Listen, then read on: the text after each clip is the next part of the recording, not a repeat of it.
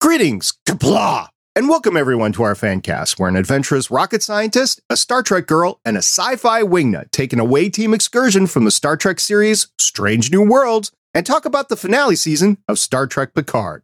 We are super excited to geek out and talk about the show, so let's gear up, assume our stations, and hit it.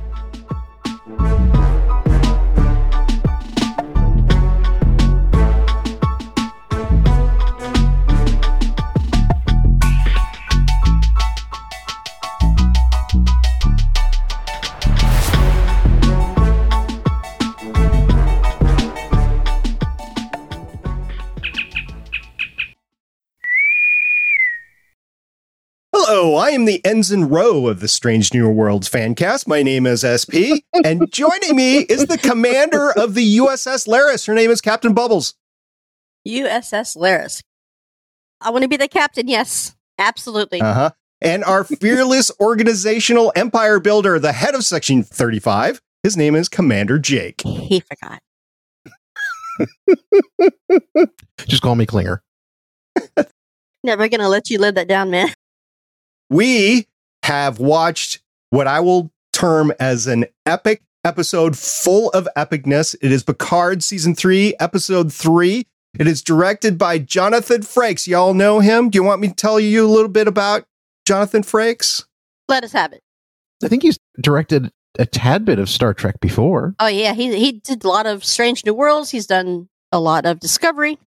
He has 46 directing credits starting in 1990, which includes 8 episodes of Star Trek The Next Generation, 3 episodes of Star Trek Deep Space Nine, 3 episodes of Star Trek Voyager, a movie called First Contact, a movie called Insurrection, a movie called Thunderbirds. Well, maybe not so great there, but Thunderbirds.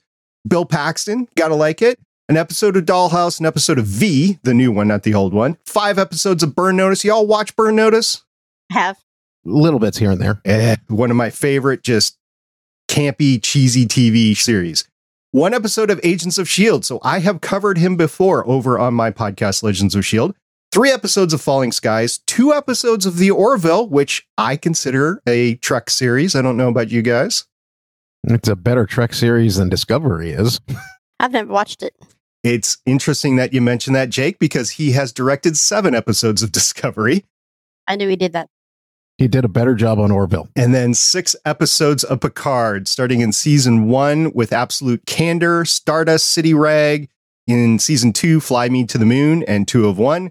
And in season 3, 17 Seconds, and next week's episode, No Win Scenario, a little bit more about that later. The episode was written by Jane Meggs, who has several writing credits, including 4 episodes of Anne with an E, 3 episodes of The Man Who Fell to Earth, 5 episodes of Star Trek Picard, including Season 2, Episode 4, Watcher, Season 2, Episode 6, 2 of 1, Season 2, Episode 7, Monsters, Season 3, Episode 3, 17 Seconds, and Season 3, Episode 7, which for now remains untitled. She was joined by Cindy Appel, who has 1 writing credit of Desperate Housewives, 4 writing credits of MacGyver, and 5 episodes of Picard, including Fly Me to the Moon, 2 of 1, Season 2, Episode 8, Mercy, this episode, and Season 3, Episode 5, Imposter. So we have some people that have worked together before. Clearly Star Trek fans. And clearly a Star Trek-y Star Trek episode. To me, this was the best we've seen. So this felt like a movie to me.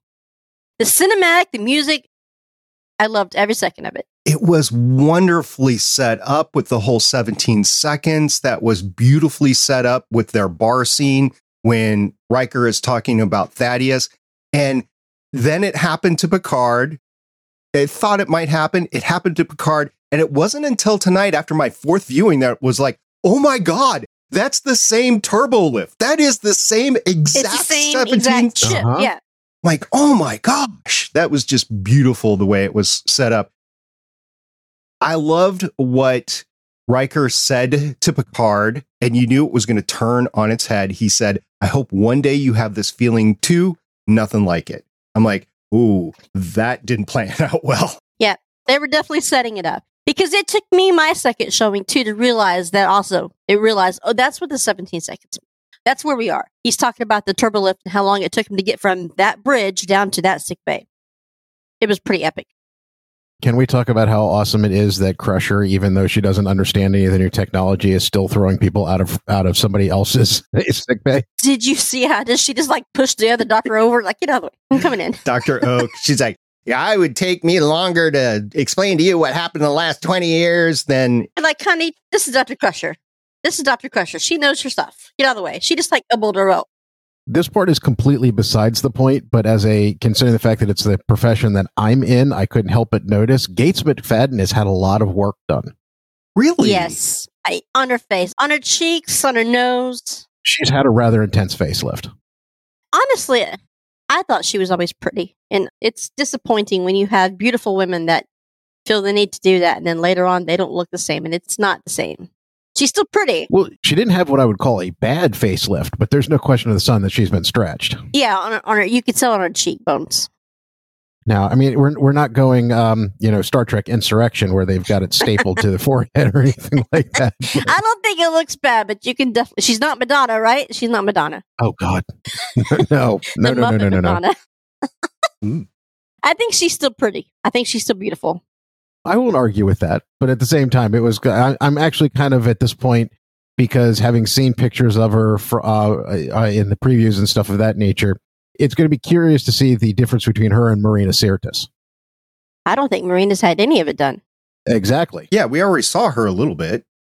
Well, you saw her in season 1 of Picard, but she hasn't. No, she was in this episode. She was talking to Will Riker in 10 Forward. Yes, but you didn't have a clear vision of her. It wasn't clear. Not only that, but everybody had been de-aged by 20 years. Yeah. Oh, well, I mean, I was paying attention to her because any woman that's complaining about not having her hair brushed in 72 hours and have had projectile vomit in some place the kid should never be. Yeah, I'm going to pay attention to her. And, oh, by the way, did Will ever bring the whiskey? No, he did not. He did not. He left it. I'm sure she got hold of him later. I'm sure he was smart enough to pick up a full bottle on his way. That's a smart thing to do. Yep, she looked like she was not having it. I would have just taken it right from the bar right there. But he had some epic moments in this. It was directed by him, and I would normally say like he was trying to steal scenes and everything. No, there is so much layered in here that I think every single scene was just impactful. When I was first watching this, it started off with like after the initial action, 3 very slow scenes, and you're like, oh my gosh, it's going to be one of those episodes. But it wasn't. It was keeping your attention and was talking about really impactful things. So I think this was a great episode, even with all those slow dialogue intensive scenes. Well, I could tell you that I have never been a Deep Space Nine fan, and I had to go back and study it. I'm like, what the heck are they talking? What is a changeling? I didn't know that. I didn't know it. I'm not a fan of Deep Space Nine. I'm just saying I watched it for this. Yeah. When Jack punched the guy out and his face went a little fluid, yeah. My first thought was, it's a founder. I was wondering whether or not they were going to go with some sort of like nanite new technology or something of that nature. But the moment the guy started to twitch, that when Worf had him, it was kind of like, no, we're going back to the founders. This is awesome. Okay, so Worf, because he was on Deep Space Nine, he knows what they are. That's why he was integrated. Okay. Not only that, he's friends with one of them. Odo, right? Yes. All right, so I'm telling you, I never watched it. So I had to go back and do some homework. I'm like, what the heck are they talking about? But now I understand the whole Dominion War is talking about the changelings. Yes. Got it. The changelings were referred to as the founders. They were the despotic, godlike heads of the Dominion. And apparently there is a splinter faction of them that is not pleased with the fact that they surrendered. So do we think Valdek is? Oh, yes. I think if you want to get grand strategic here, we've already hit all the hot spots. Sella is working with Lore, who they actually... That's Tasha's daughter. Okay. That's who they stole. It was Lore. And they're working with Vadic and the changelings as well. Just boom, boom, boom, boom, boom, boom. Yes! I called it with the Odo changelings. You did call it. I just didn't really understand what you were calling at the moment because I had to go back and do my history. But now that I understand it, yes. But so what would be the connection? Why do we have the changelings in Picard? It's just a villain that you haven't seen him have anything to do with really yet before. I think it has something to do with those episodes in TNG and the DNA. I honestly do. I think Which is why Beverly mentioned the word DNA. Well, here's a thought process, is one of the reasons why they want Jack. They don't really want Jack. They want Picard's DNA. Yep. And considering the fact that Picard is no longer technically human. Right. They can't use him. Exactly. So they need, in order to get his DNA, what they need is Jack. And not everybody knows that he's not technically human anymore. But Vedic mentioned it quite specifically. So that makes sense, because they don't need him because his blood is no longer the same. So they're trying to make little baby. So, Shannon, let me ask you this. You said you didn't care very much for Jack Picard. He has actually gotten a lot of character development. He had that moment out in the corridor where Riker is telling him, you need to own it and give the crew a reason to feel good about it, that you're here. I didn't like him the first two. He's getting better. Yeah. But then again, I'm shedding off the character he played in Outlander. He was not a good character. So, but he's a good actor, right? I love how he figured it out, and I loved how he went to Seven in her quarters. Man, when he punched the guy, and she's like, "You're insane."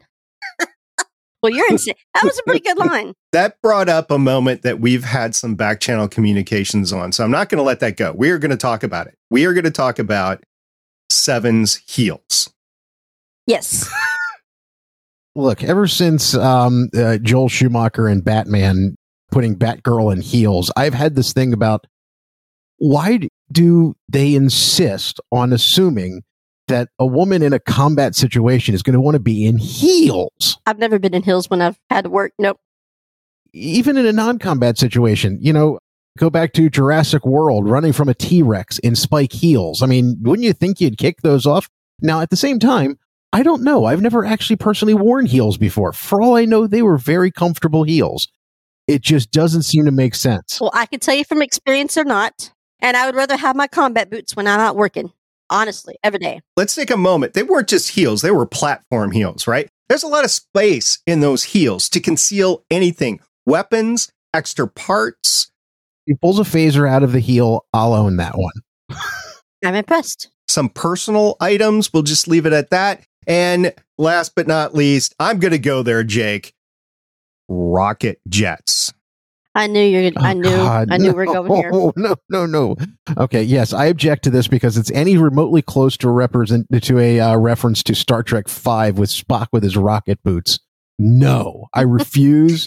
I knew you were going to go there. Was Star Trek V a good movie? No, we will all agree with that. But without Star Trek V, y'all don't get that great villain that you had in season 1 of Strange New Worlds. Okay, true, but no. No what? You need Star Trek V in order to get the Cybok and then his pirate wife, who Sean is in love with. Well, she's hot, so. Now, if we really want to go here, Sarek has not really had good luck with his children.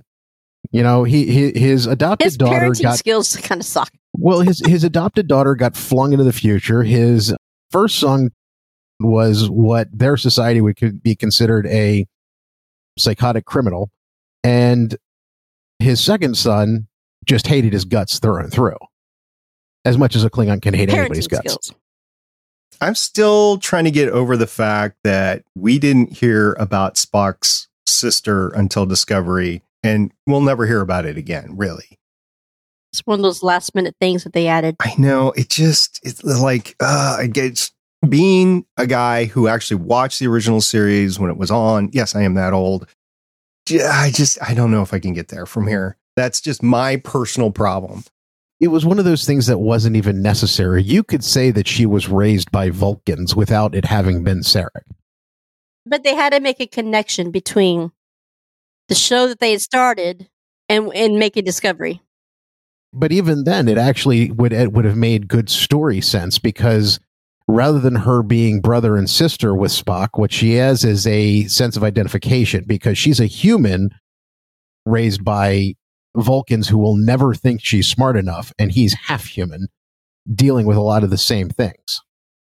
I honestly don't know why they connected them together, but I'm glad it gave us Strange New Worlds. Yeah, but okay, because I will agree, and I'll follow SP's line of logic, because Without that, you don't get Spock in Discovery. And without Spock in Discovery, you don't get the reintegration of the Enterprise, and you don't get Strange New Worlds.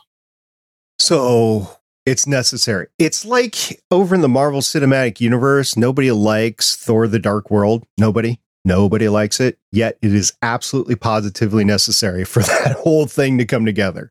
It's a little thing that Feige did to twist and say, yeah. But once again, you could have just found a redstone somewhere. Go figure. All right, let's get back to Trek. Let's get back.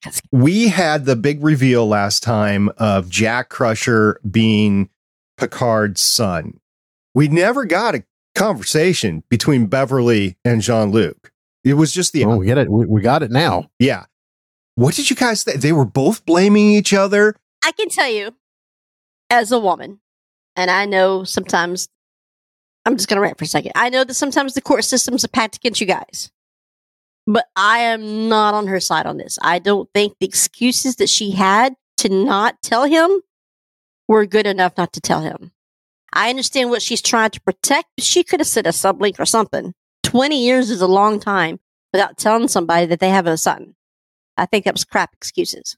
And I love Beverly. I do. I love her. But that was some hard stuff to swallow. I completely agree with that. I also... If you're the court and you're thinking of the best interest of the kid and you're thinking of the best interest of Jack Crusher, she's not wrong. Jean-Luc has a lot of enemies. She's not wrong. Not only is she not wrong, but you also have to look at her personal history. She laid it out for you. Her first husband was killed by Starfleet. Her parents, her husband, she's lost her son. Her oldest son, though isn't dead, definitely just left and went off into God knows where. And then she's looking at Picard, who she's now pregnant from, and going, this guy is so dedicated that it's only a matter of time before something kills him. I get what she's talking about. She's not wrong. She's not wrong of the reasons why she was laying it out for him. Every time I try to come tell you, every time I want to say, someone's putting a phaser to your head, someone's blowing things up, someone's kidnapping. I get all of that. But again, 20 years is a long time, and he wasn't obviously having phasers put to his head for the entire 20 years because he retired. I'll also go against my own argument. We are talking about a woman who had no hesitation to take and even at one point leave her son on the Enterprise. True. For a whole year. Exactly. The dude had an apartment all by himself on the Enterprise D. He was rocking it. So it's not like this would be the first time that she's managed to put her child in mortal danger through Starfleet. So it's going to be interesting to see now. I mean, I liked, like we were talking about earlier, the whole 17 seconds where he came down the turbolift. And I liked the fact that they were both standing over him. Picard finally got that sense of fatherhood. Again, because on TNG, he had that episode where he became a father when he got lost and, he had 2 little kids. So the whole reason for her, well, you didn't want to start a family. Yeah, but he did, and now he's here, and where's Lars when I need her? Do you think that moment in the med bay when Jack is resuscitated and they look at each other and they are completely relieved, do you think that they are able at that moment on to put aside their differences and their discussion that they had earlier and move on with a non-romantic yet parental relationship with each other? I think Picard will forgive her. I do. And I think I don't know. I would assume that she would try to reconnect with him. I know I'm kind of jumping to the end here, but this has already thrown Picard enough through a loop that he has managed to get himself thrown off the Enterprise, not the Enterprise, off the bridge by Riker. Now, yes, let's talk about Riker because he is dealing with stuff too. Yes, but Picard's decision-making is a tad bit off at the moment. It's a bit skewed. So is Riker's. Matter of fact. Oh, absolutely. The only one that I think has sound decision-making right now, and we've bashed him so far, is Captain Shaw. He's actually thinking about commanding well. He's like, okay, I'm injured. My first officer is confined to quarters. I have nobody else on the bridge that can take this ship. The only one qualified is Will Riker. I'm going to give it to Will Riker. And then he goes down to the med bay And he's like, I need to figure out what's going on. And he gets Jack to figure out what's going on. Shaw is actually... That was a good moment. I love the scene. Doing great things. Yeah. You also keep seeing something going back to the end credits where they're talking about his performance review. Whose? Shaw's. Captain Shaw's performance review. Going into our basic theory of maybe there's a show about the Titan coming up later, you could imagine that he stays captain, Seven stays as first officer, and the two of them have to learn to work together. At this point, I would agree with that. Last week, I would have said no. At this week, I think it's possible. However, I don't think Todd Stashwick is going to stay around too much longer. I don't think he will stay as captain. I think if we have a spinoff at all, I don't know if we would have the entire TNG cast. I would hope so, but I think Seven is going to become the captain of that ship. Yeah, I think Todd is going to go off and work on Admiral Jellicoe's staff. I did find out that Jellicoe made Admiral. I went to Memory Wiki and I figured out that he was made an Admiral in Lower Decks. So he still is in Trek lore as an Admiral. Well, I also think that LaForge's daughter, I mean, the whole reason she came and stopped by Seven's quarters and talked to her and say, hey, I'm your friend. I'm going to, I'm here for you. The whole reason they would do a speech like that is to give you a preview of what's to come. And I think if Seven were to take over, I think LaForge would have been right there with her. I think, and we've seen a commercial. We've seen a preview where they're all sitting in a line together. And you see the preview where Geordi's talking to his daughter. Why is this so important to you? Because it's not your family. She goes, well, no, but he's got two daughters in this show. I know. Oh, okay. I know, but the one that drives, the one that's on the bridge. Okay, I hadn't seen any footage with the two of them. I'd seen footage with his other daughter. So that's unlike your daughter, Shannon, who cannot drive. Thank God. She's asking already too. I'm like, slow down, slow your roll. You just turned 13. You don't need a car, and you have mine. Hey, I taught my little brother at 11. Well, I have let her drive out to the ranch. She could drive. She's been in my truck, and then she went so far out, she popped my tire in the middle of nowhere. So I'm like, stick to the road. I've heard the plan going forward with her in a vehicle. I approve of this plan, by the way. Which one? The one where she's going to get a Jeep truck. Oh my God. Which she absolutely hates. Exactly. They're stupid looking. That's what she's going to get. Exactly. No, actually, when we are done recording, especially if Kayla is home, you should definitely walk out there, look at her sitting next to Sean and say, I hear we're getting you a Jeepy truck. Oh, she's already heard this plan. She's already heard this plan. A while ago when I was dropping her off with her friends, she was pointing one out. She's like, look how fucking ugly that is. Yeah. For more information on that, go check out the 80s cheesy movie podcast episode on not One Crazy Summer, but Better Off Dead. Better Off Dead, yeah. Actually, then the following episode will be One Crazy Summer. Yeah, that's right. She's a hoot. She enjoys podcasting. So on the Titan, I have now ascertained ensign doozies. You have to guard shuttlecraft, turbo lifts. You have to watch the windows for foreign craft and nebulas, and you have to guard confined to quarters first officers. So there's a bunch of duties for ensigns on the Titan. So speaking of guarding and looking out the window, the guy that was the changeling, the ensign what do you think he was back there say, rooting for him? Or, hey, they're here? Probably. Do you think he was out there trying to? Well, obviously, he was probably hoping that the other ensign would go away. Which isn't that the woman that was standing beside? Isn't that also Geordi's daughter in real life? LeVar Burton's? No, I don't think so. Oh, his real life daughter. It could be. No, because his real life daughter is the one who's playing the daughter that's actually working with him. Okay, but there's two, right? I'm not aware. So there's two of his daughters that are in the show, like just actors. Right. He's actually got a real daughter that was in the show too, I believe. That's what you're talking about?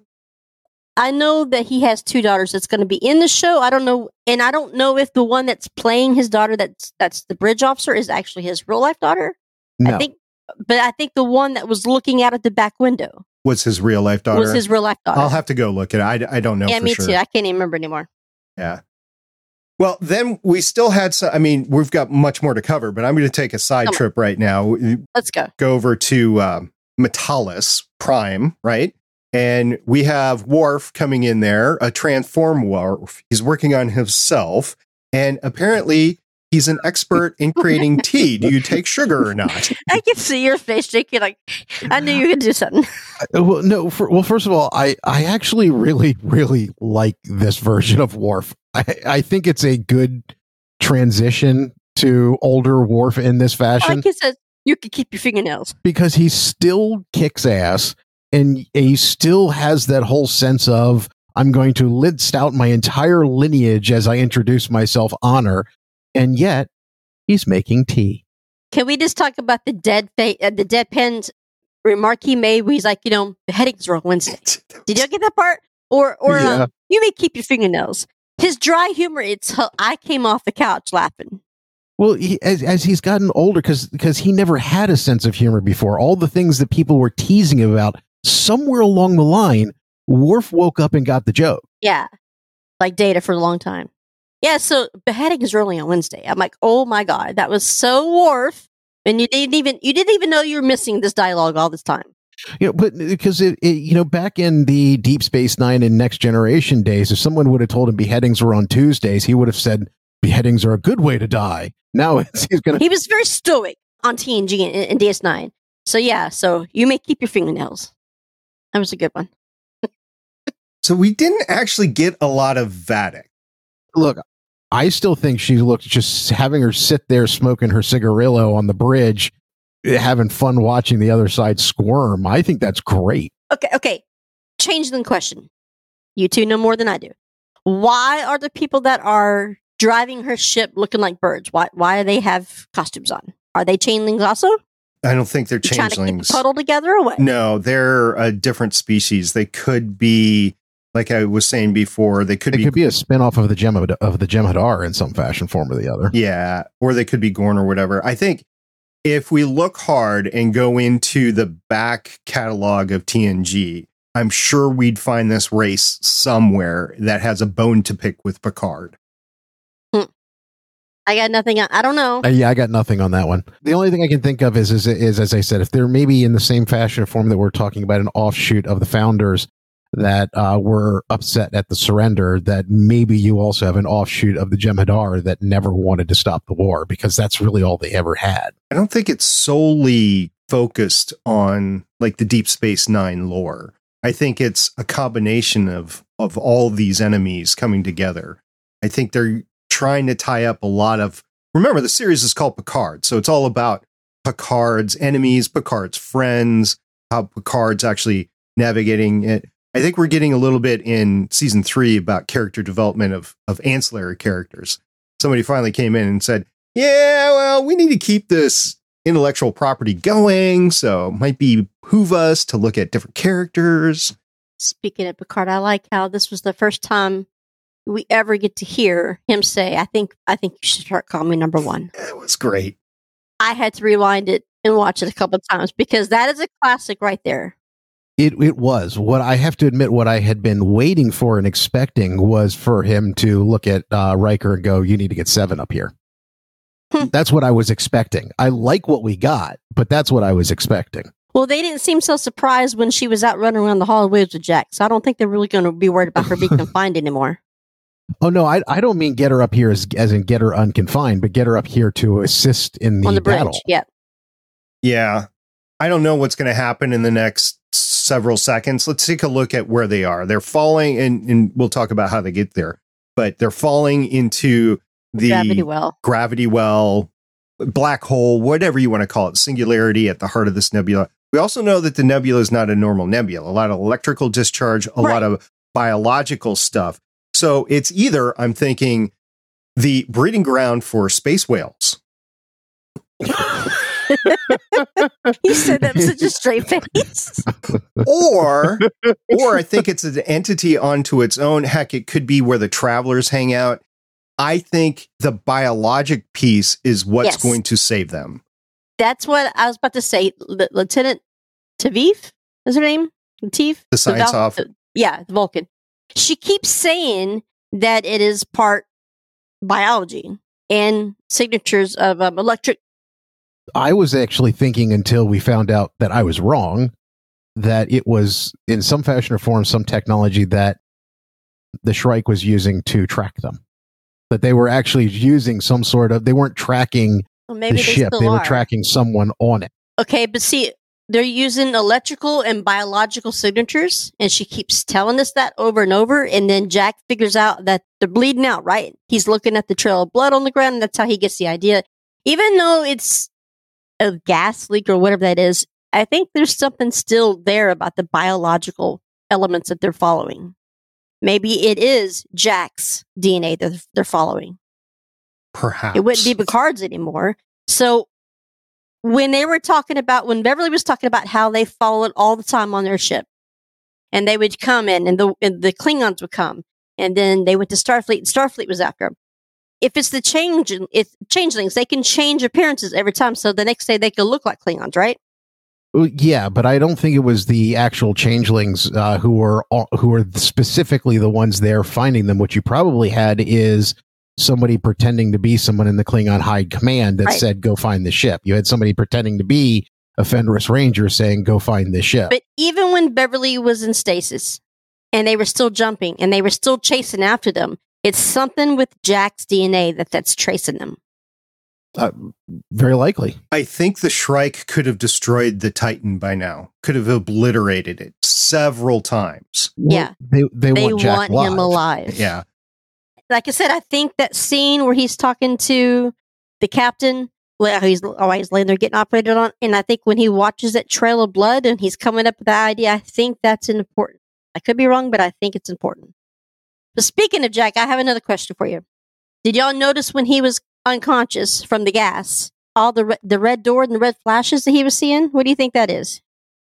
Did you see the door? Yes, I saw the door, and then I saw Seven standing there in not the capacity that she was coming back to get him. It was like a vision 7. And then they were in a red cloud. Yes. Not only that, but it almost looked like there were like vines growing up the walls and stuff like that too. So that could be like a planet at the center of this whole thing. Excited. I don't know. I just think that they're meant, either the Shrike was driving them to the singularity, gravity well, whatever, or it's what's going to save them, and the Shrike doesn't know about it. One or the other. I do think that they are pushing them for. I mean, it was really cool. It was really cool when they kept opening. Man, I got like Stargate flashbacks here. Every time they would open the portals, and they'd fly into one, and then they ended up shooting themselves in the rear. I don't remember ever seeing those portals in Star Trek. Have you? Now, to jump properties altogether, when the portal guns started up, my first thought was, oh my God, they're Vorlons.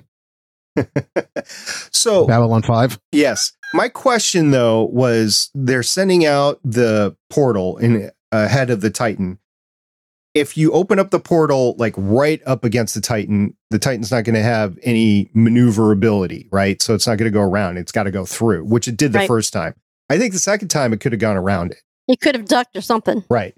So there's that. But then there is the issue of the exit, and there's no like gun showing where the exit is or anything. I have questions on how the exit to the portal materializes. Yeah, because when the Titan shot, and the phasers went through it, and then they opened the portal behind them, and the phasers came out. Are you talking about the photon torpedoes? Torpedoes, whatever. And then it shot the back of the ship. Yeah, but the other part about it is, and I'm going to get really goofy here. No, go ahead. Thinking about the portal, though, you're asking about the other end of the portal, is unfortunately where you're thinking three-dimensionally, both ends of the portal are, in fact, the exact same portal. Yeah, but you're throwing the opening out, and you're telling where the opening is going to be. You're not telling where the exit is going to be. They are in some fashion, form, or the other. Oh. It's part of the program. It's the bird people talking to each other. But what you've got is the fact that it's kind of like the brain warping to think of it in that way. Even though they look to us in a three-dimensional fashion, like the portal is in two separate places, it's actually the same whole. Stargate. We're going to call it a Stargate. Thank goodness one of us is a rocket scientist and can explain all this stuff. Not me. I just show up. I actually have degrees in rocket science, so there you go. We're getting too deep. I could think about it. And I'm a college dropout who tells doctors that they're wrong. So you're an anesthesiologist, aren't you? Yeah, you put people to sleep. No, I work in medical technology, but it's always funny that I'm the guy who's a college dropout trying to tell a doctor they're doing it wrong. Somebody's got to. Somebody has to say it right. All right, so what else? First, I don't know how I feel about this, but the whole argument between Riker and Picard on the bridge. Is Picard biased? Obviously. He's making poor decisions. But Riker, like you said earlier, Riker is too. But I think... when has Picard ever not been in charge in that situation? True. And when has he ever... Wait a minute. Especially in his relationship to Riker. There are times where Riker has been able to act completely autonomously, but in concert with Picard. But it's never been... But even then, if you look at the different times in which Riker has been in charge, you look at Insurrection, Picard was not there. You look at when Picard was turned into a Borg, Picard is not there. Any time that Riker has been in charge and in command, Picard was not there. This is the first time he's ever been in command and had to share a bridge with Picard. So I'm going to go to something that I sent you guys. It was a picture of the credits, and there was a Stargazer-like ship called the USS Constance that was supposedly destroyed at museum. Wolf 3-5. No, this was not a museum piece. This was a redacted report of Wolf 359 and the USS Constance. I think that has something to do with what we're talking about, just because of the Stargazer. Yeah, I think everything they show in those credits are going to have something to do with what we're watching. But if you're talking about this dynamic between Riker and Picard, you have to go back to the original series with TNG and the one where Riker... the tactical game? Yeah, where Riker took over the Stargazer. That's where my mind is going. I have no idea if it's right or not. But it seems to make sense, especially with what we saw in the butting heads between Riker and Picard. And in some way, they both have to get healed from their instance. Riker is reeling from Thaddeus. Picard is reeling from being turned into a synthetic and being basically placed in oblivion. He doesn't even know that Starbase 4 is closed, right? We talked about that. They both have issues. And he made the comment that hurt Will the most. That's why he quit listening. He's like, what do you say? I understand that this instinct of fear of loss, and that just pushed Riker over the edge. So, okay, so what, maybe I don't remember. It's been so long. When you're talking about the redacted, what do you think they're talking about there? What incident happened? It was part of Wolf 359, which is the best of both worlds when the Borg, in between season 3, the big... cliffhanger. When the Borg comes in and wipes out most of Starfleet at the time. And when you have Locutus as well. So okay. I think... So that was Shelby. Okay. Yeah. Commander Shelby. I haven't thought about her for a while. I'm still a Shelby fan, by the way. So yeah, I always liked her. Yeah. I have to go back and watch that because, okay, so you're saying your theory is that what was in that redacted, because it says it right there, that's all has to do with that particular episode arc. Yes. Well, what was the name of the Stargazer class ship that they were on at the beginning of the last season? Oh, that the one that Rios was in charge of. That was the Stargazer, wasn't it? Oh, that's right. It was another version renamed Stargazer. Yeah. Okay, I'm wrong. I was wondering whether or not if we were going somewhere along the line that had to do with that same ship. I'm grasping at straws. I have no way to bring it all together. I'm sorry. I don't either yet. I'll have to admit that this is the first episode that when it ended, I went, no, not there. Keep going. The same way. And when it ended, I'm like, I need more. Need more to stretch it out a little bit longer. I don't know. I thought this was an excellent episode. There's so many things that they gave us here to follow the breadcrumbs. I loved all of it. I loved the whole. I think Picard is going to have to eventually. He may not do it right now, but eventually, I think he'll forgive Beverly. Yeah. I'm hoping that Jack and Picard have a relationship more than just animosity towards each other at the moment. And I can't wait for Deanna to actually come on board. It won't be next episode. And the reason why is they're still going to be stuck in the nebula. because Jonathan Frakes still directs the next episode, which will be amazing because we got this amazing episode with Jonathan Frakes directing. Right. The next episode will be the same. So the next episode is titled No Win Scenario. And the description is Picard, Riker, and crew must confront the sins of their past as the Titan drifts helplessly in a mysterious space anomaly. Where's Q when you need him? Dead. Oh, damn it. The other thing I want to point out is that you brought it up, Shannon. We were talking about it offline. The Fleet Museum. I think that's where we're going to get Geordi. Is that for some reason, either our hero crew or the villains need a fleet of ships. So they go to the Fleet Museum in order to get them. And it's like still in motor cars and start them all back up. Yeah. So I think that's how we get Geordi LaForge is we go to the Fleet Museum. That makes sense. I like that theory. I do. It may also end up being like the closest starbase to him because if you remember, they were headed in that direction anyway, weren't they? Shaw had told them to go to a starbase. Yeah, so I guess at some point we may have that may just end up being the closest starbase to where they are when they finally do manage to get out of this. Could be. And the other thing that I want to say is because we have all these changelings and the references to the Dominion War, I don't think Thomas Riker is off the table for this series. Yes, he is. I think he is. Yes, he is. So the story behind Thomas Riker is that he became agent in that war.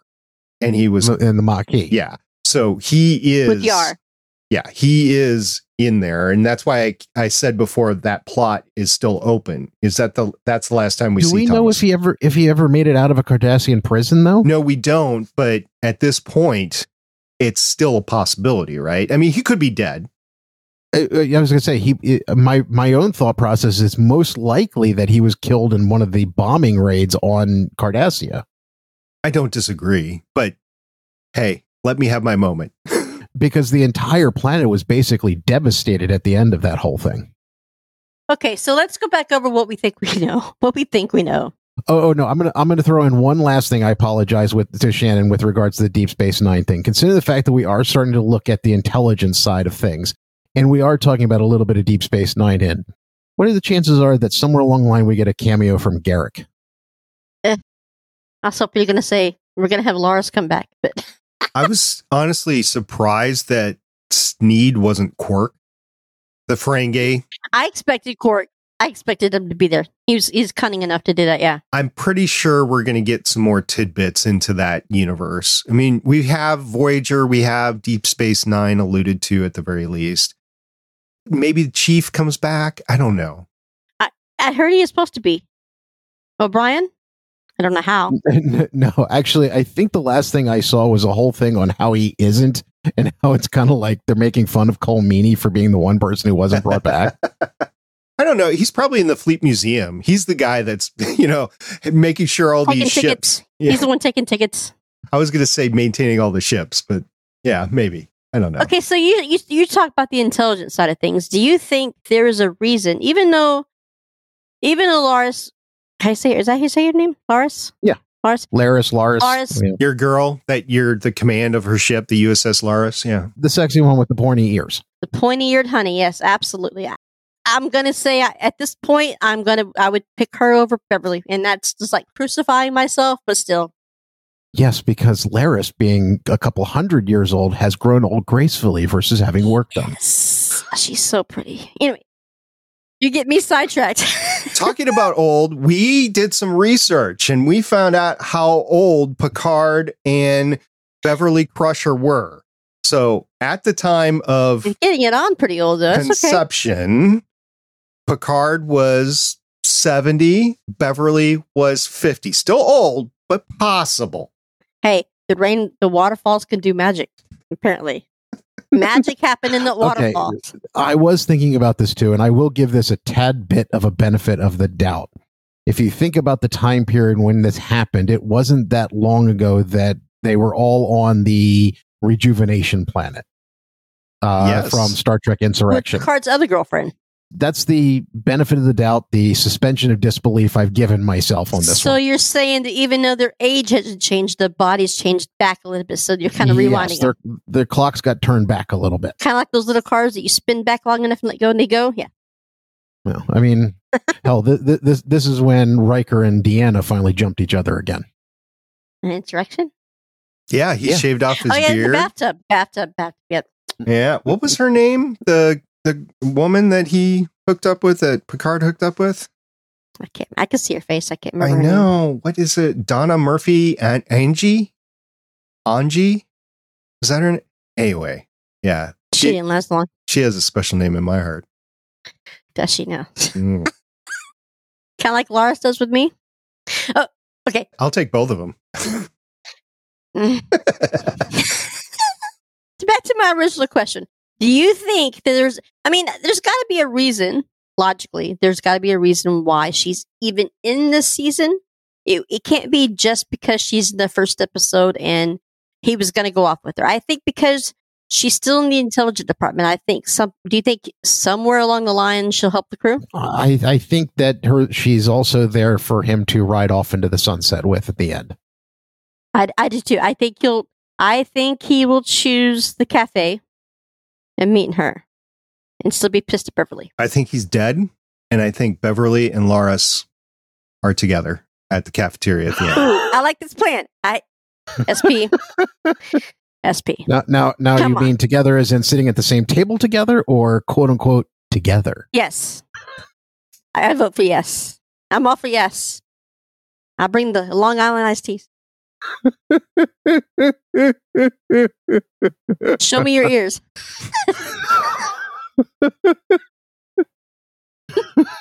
That's yours. There's point two in it. Never mind. All right. Anything else left?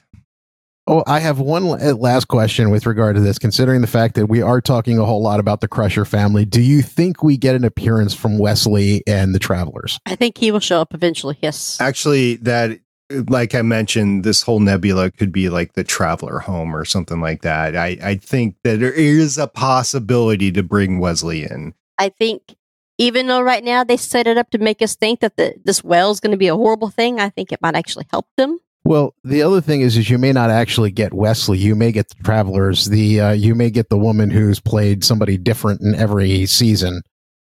The android in the first season and the Dodge prelude to Khan in the second season.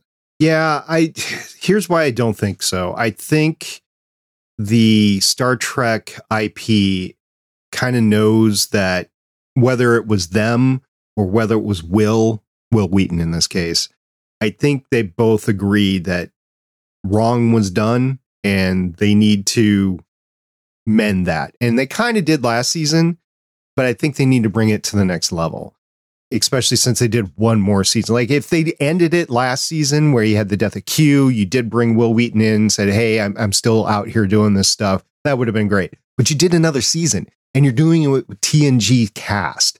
See, I think he'll show up.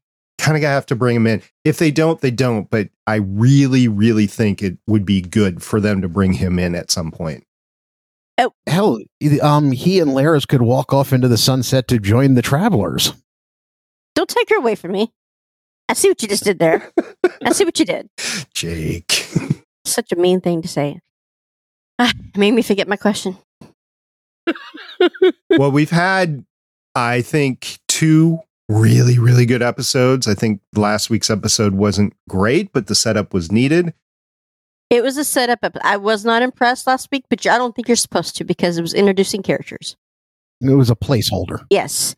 This episode was amazing. I've watched it about 3 times now. Every time I go in and I find something else I love about it. Like only the second time around did I notice the red door that Jack was looking at. I kind of had a feeling about this episode. So Wednesday morning, I woke up a little late. I wanted to wake up at 3 a.m., which is when the episode drops, and watched it. I was so tired. Work has been really incredible this week. So I didn't get up until 5, and I work out at 5. I have to do physical therapy to work out at 5. So I'm working out at 5, and I want to get this in before work. So I start playing it on my computer on a browser, and I have a program that'll speed it up. So I was watching it at like 1.5 to 1.8 speed as I'm working out just to get the story in. I got it in. I'm so glad I did because it was so amazing. But then I had to go back and I'm like, okay, tonight which was last night, I'm going to sit down. I'm just going to watch it without taking any notes or anything, just to enjoy it. So I know what the story is, but I'm just going to enjoy it. I didn't want to be spoiled. That's one of the reasons why I wanted to watch it. And then after that second time that I watched it and was like, and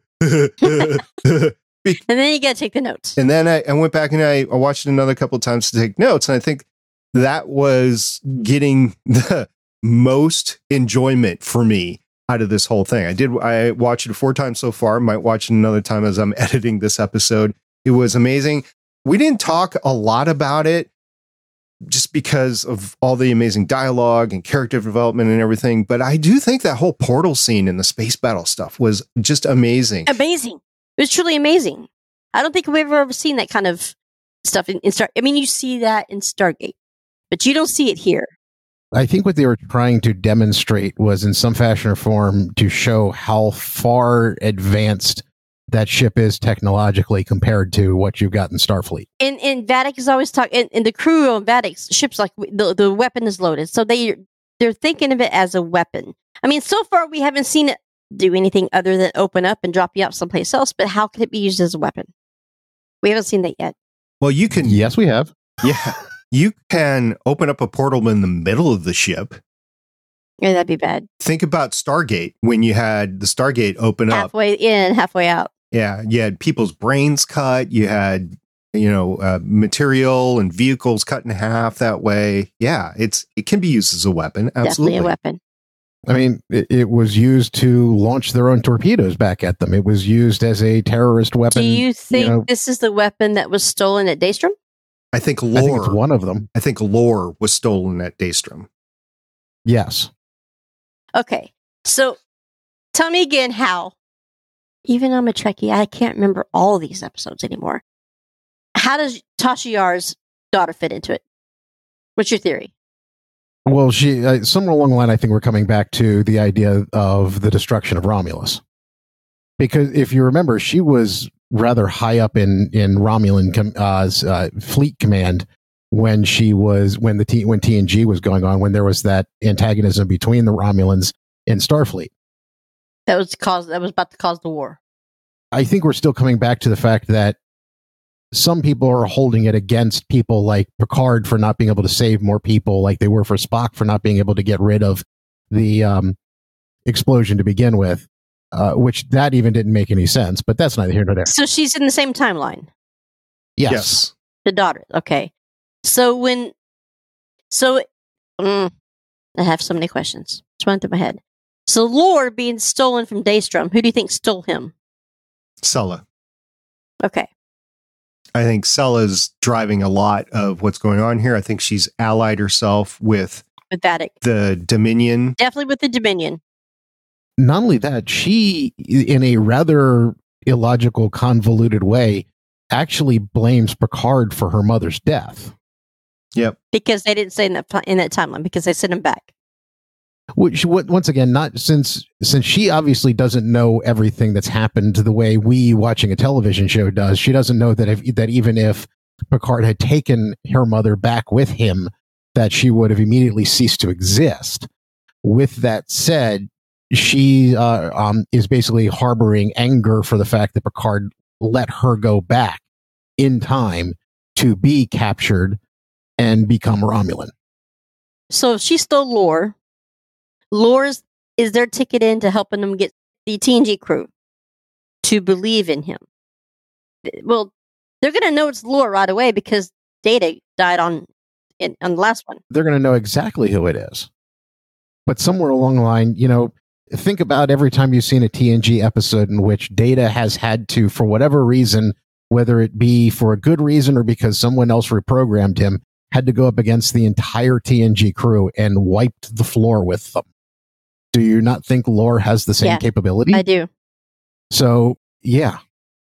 Every time that Data has been antagonistic, no one's been able to stop him. So Sella would be the boss. Laura is the one that's given an intel, and Vadic's the one that's running it. Yeah. Vadic's just like the pirate right now. She's the one that's the paid to run the show.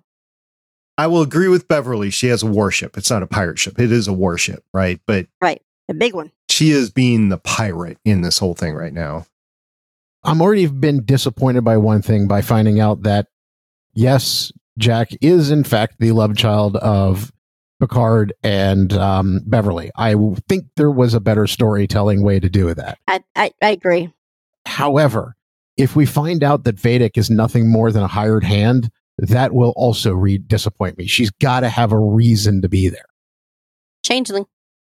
That I would buy, but I need a reason versus just her being a hired. How did they get a changeling spy on the ship? He walked on looking like he was a Starfleet officer. Just that simple. Go back to Star Trek: The Undiscovered Country. Her father's character, he came out of nowhere. You know, she could be the same thing. General Chang. Yeah. Yeah, she doesn't have to be anybody. She's just like the baddie that we're seeing right now until the real baddies are revealed. But General Chang had purpose. You know, he wasn't just a hireling, a throwaway character. Even if it was a not very well thought out purpose, it was still a purpose. What does the pirate want to do? They want to sow discord and they want to get paid.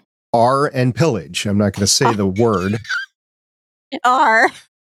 But I agree with you that may very well be who and what she is. I'm just saying that I would be somewhat disappointed if that's all she turned out to be.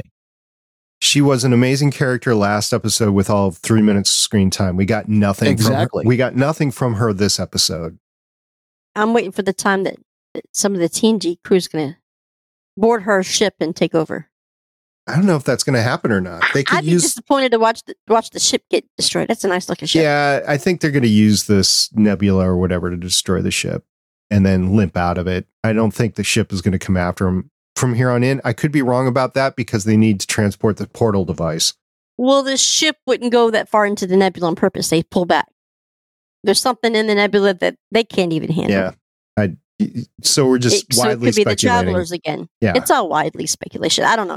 Again, I still think there's going to be more further conversation between Picard and Beverly because I don't think even standing over their almost dying son is going to be enough to make him forgive her. She's got a little bit more explaining to do.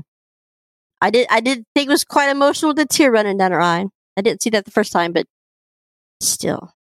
I do think Sean would agree with me on the nebula in that it is the breeding ground for space whales. Okay. I could totally see y'all having that conversation.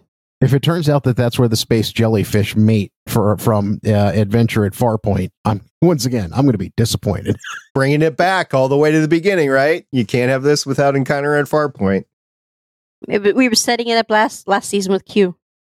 So next time we're going to come back and we're going to discuss and we're going to have fun talking about no-win scenarios. This is going to be a fun one, I think. I don't know where we're going after that, but I'm along for the ride. You guys ready for the ride? I don't know where we're going each time we have an ending of an episode. I'm like, oh, because I'm still real. This one was amazing. It's very cinematic. It felt like a movie. But because I had homework to do, I'm like, what the heck's a changeling, right?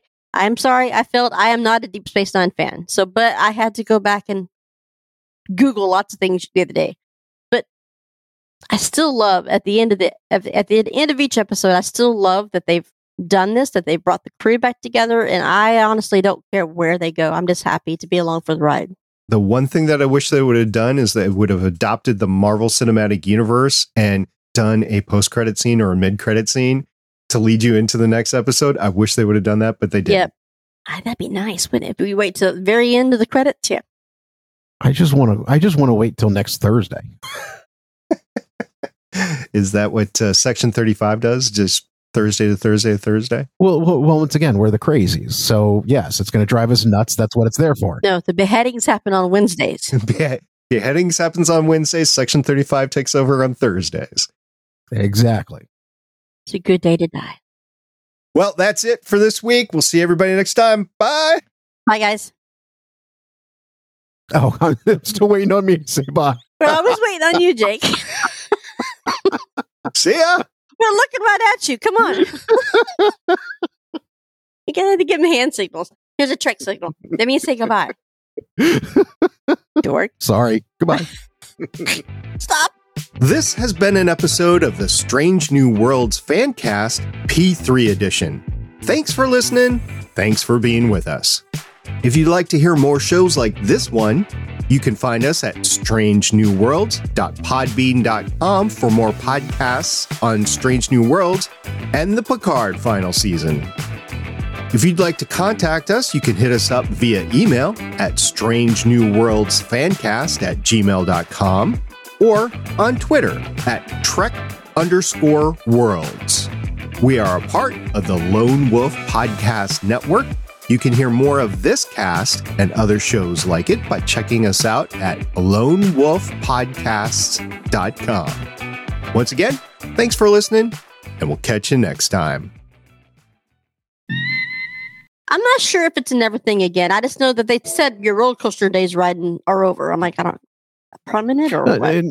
It's not surprising. I mean, they fooled around in your brain pan enough to the point where I'm sure that they don't want to jiggle things any more than they have to. Well, just the weekend before, I took Carrie to Six Flags, and we rode a roller coaster. And it wasn't a big one; it wasn't a hard one, but it shook enough that I remember coming off the ride and hanging onto the back of my head where all of it was hurting. But that's normal for me because my migraines always happen there. So, and then less than a week later, schmack. So I will stay off. Sounds roller coaster. Sounds like your roller coaster riding days are over. Yeah, damn it.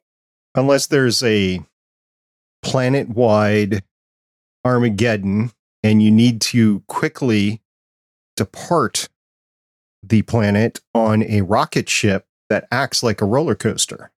I would take the kiddie rides. You ever see Titan AE? There's no way around it. You have to go.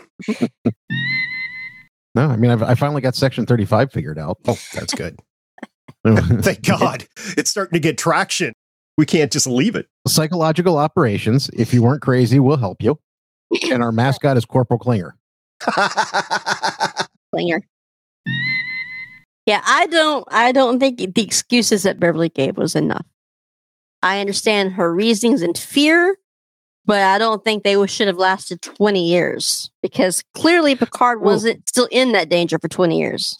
Well, I think the other part is she admitted that she had reached a point where Jack had gotten old enough that she was leaving it up to him to make contact if he wanted. Okay. So still at that point, just because Jack doesn't want to make contact doesn't mean at that point you can't tell Picard, hey, you got a son, he's over here if you want to make contact on yourself. That if Jack doesn't want to make contact, do you not think Picard respects the fact that his son is not ready to make contact with him? No, I think he's going to corner him and say, what? Exactly. So that's why she didn't do it. Yeah, Picard reeled. He said it's irreparable, right? So Picard is like, it's done. I've missed out on all this. I'm going to move on. But Picard is just pissed at this point. I mean, he's just pissed. Even his whole judgment system is just thrown off. He's just pissed. I'm really excited for more conversations between him and Beverly because, again, being the chick on this, I'm not on her side on this. I don't think that she should have kept that from him for that long. But she had her own fears. I get it. But again, long after Picard left, and wasn't it in the first season of Picard when he was talking about when he did the interview and he didn't want to have anything to do with Starfleet and it was all about the Romulans and the war that happened and he wanted to help the and remember because he thought saying that word. He kept thinking that the Starfleet didn't do enough in the war. Yes. Well, even then, what you may be finding out, because as we've talked about, Starfleet is changing. He's been home at his chateau for quite a while. Yeah, but Starfleet has been changing. Starfleet has become a more political animal than it's always has been in the past. Right, but what I'm saying honorable and so. But my point is that that's what he was experiencing then. But we also may be finding out that you may have had changelings and founders manipulating things behind the scenes, pretending to be so and so and so and so the whole way through. If she's kept their son this entire time just because she's afraid that he will be used against Picard? No, that's not what she's worried about. She's worried about him being standing next to Picard when Picard gets blowed up. she's pretty much convinced that Picard ain't going to make it out of this world. Picard that Picard would get the son killed. Yes. I don't know. It's a tight spot. Again, 20 years is a long time. Because at the same time, when you look at what you know of Jack, is he actually the type to sit around and not be part of things? I like how he punched the guard in front of Seven's door. He's like, yeah, well, and then he clocked him. That was a good punch. You're insane. That was a good line. I don't know. I thought this was great. So I could go the other way around on the guard so you're guarding and you're supposed to know what you're doing, and yet you allow this whippersnapper to knock you out with one punch. One punch. It's all it took. And he's a big dude. And he dropped like a sack of potatoes. Well, Jack hit the button. His hair growing back itches. I'm sorry, Shannon. But it's itching right at the scar incision. So I guess there's hair growing over that incision, but it starts to itch. And every time I touch that incision, it's still very tender. Too tender. Yeah. Guess it's going to be, I don't know how long it's going to be tender, but I'm sure it's going to be there for a while. So you can't ride roller coasters. Can you like work out, walk, or are you supposed to stay fit? Or I think I can do pretty much anything. They don't want me on, I guess, the roller coasters because they shake you too much. I asked the doctors if I could still go horseback ride, and they go, oh yeah, sure. So I don't think that kind of walking on the horse is going to aggravate, but roller coasters. And I wouldn't go jump on a trampoline. I don't know. Sunday I'm going to go skating. Sunday with the Girl Scouts. So that's going to be my first adventure back on wheels. But if I fall, which I don't normally do, but if I fall, you're going to go down on your knees and catch yourself. But I ain't wearing a helmet. I can tell you that. Ain't happening. Ain't happening. Energize.